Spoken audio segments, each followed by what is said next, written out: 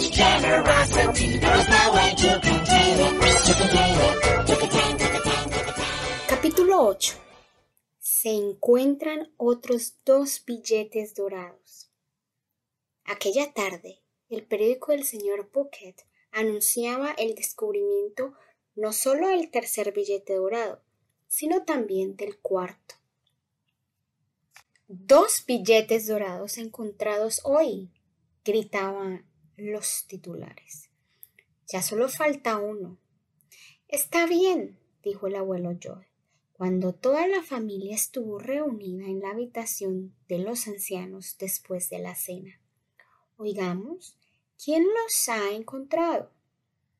El tercer billete, leyó el señor Bucket, manteniendo el periódico cerca de su cara porque sus ojos eran débiles y no tenía dinero para comprarse unas gafas.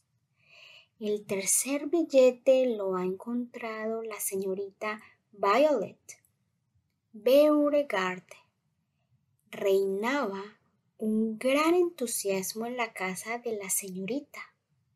Cuando nuestro periodista llegó para entrevistar a la afortunada joven, las cámaras fotográficas estaban en plena actividad. Estallaban los fogonazos de los flashes y la gente se empujaba y daba codazos, intentando acercarse un poco más a la famosa muchacha.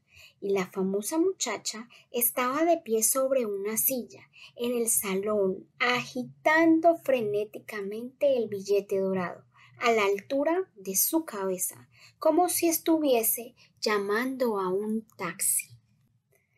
Hablaba muy deprisa y en voz muy alta con todos, pero no era fácil oír lo que decía, porque al mismo tiempo mascaba furiosamente un trozo de chicle.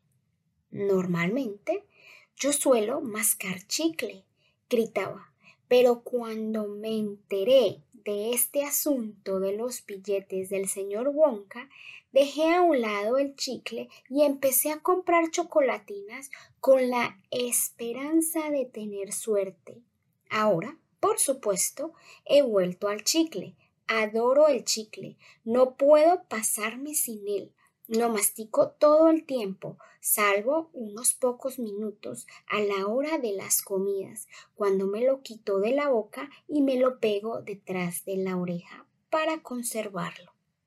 Si quieren que les diga la verdad, simplemente no me sentiría cómoda si no tuviese ese trocito de chicle para mascar durante todo el día. Es cierto, mi madre dice que eso no es femenino y que no hace buena impresión ver las mandíbulas de una chica subiendo y bajando todo el tiempo, como las mías, pero yo no estoy de acuerdo. Y además, ¿quién es ella para criticarme? Porque si quieren mi opinión, yo diría que sus mandíbulas suben y bajan casi tanto como las mías, cuando me grita a todas horas. Vamos, Violeta, dijo la señora Beauregard, desde un rincón del salón, donde había subido encima del piano para evitar que la arrollase la multitud. Está bien, mamá. No te pongas nerviosa, gritó la señorita Violeta. Y ahora prosiguió volviéndose otra vez a los periodistas. Puede que les interese saber que este trozo de chicle que tengo en la boca lo llevo masticando hace más de 3 meses. Eso es un récord. He batido el récord alcanzando por mi mejor amiga, la señorita Cornelia Princemetal. Vaya si se enfadó. Ahora, este trozo de chicle es mi más preciado tesoro. Por las noches lo pego a uno de los barrotes de mi cama y por las mañanas Sigue tan bueno como siempre. Quizá un poco duro al principio, pero en cuanto lo mastico 2 o 3 veces se ablanda enseguida. Antes de empezar a masticar para batir el récord mundial, solía cambiar mi chicle una vez al día. Lo hacía en el ascensor cuando volvía de la escuela. ¿Por qué en el ascensor? Porque me gustaba pegar el trozo de chicle que me quitaba de la boca en uno de los botones del ascensor. Entonces la persona que viniese después de mí y apretase el botón se quedaba con mi trozo de chicle pegado al dedo. Y vaya escándalo que armaban algunos.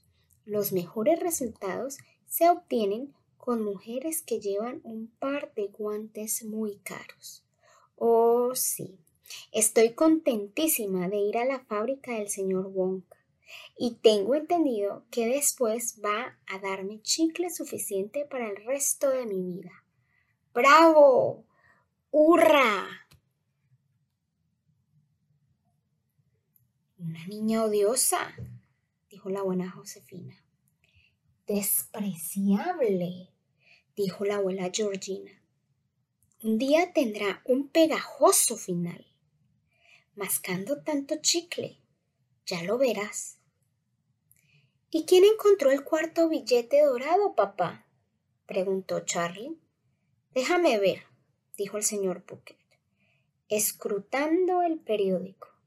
Ah, sí, aquí está.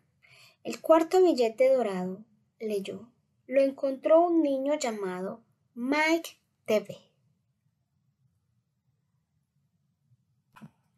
Apuesto que es otro mal bicho, masculló la abuela Josefina.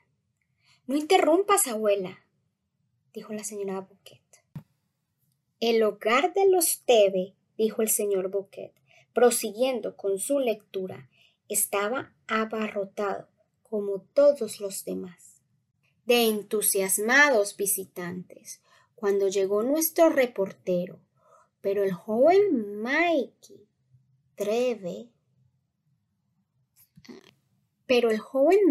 Teve, el afortunado ganador, parecía terriblemente disgustado con todo el asunto. ¿No ven que estoy mirando televisión?, dijo furioso. Me gustaría que no me interrumpiesen.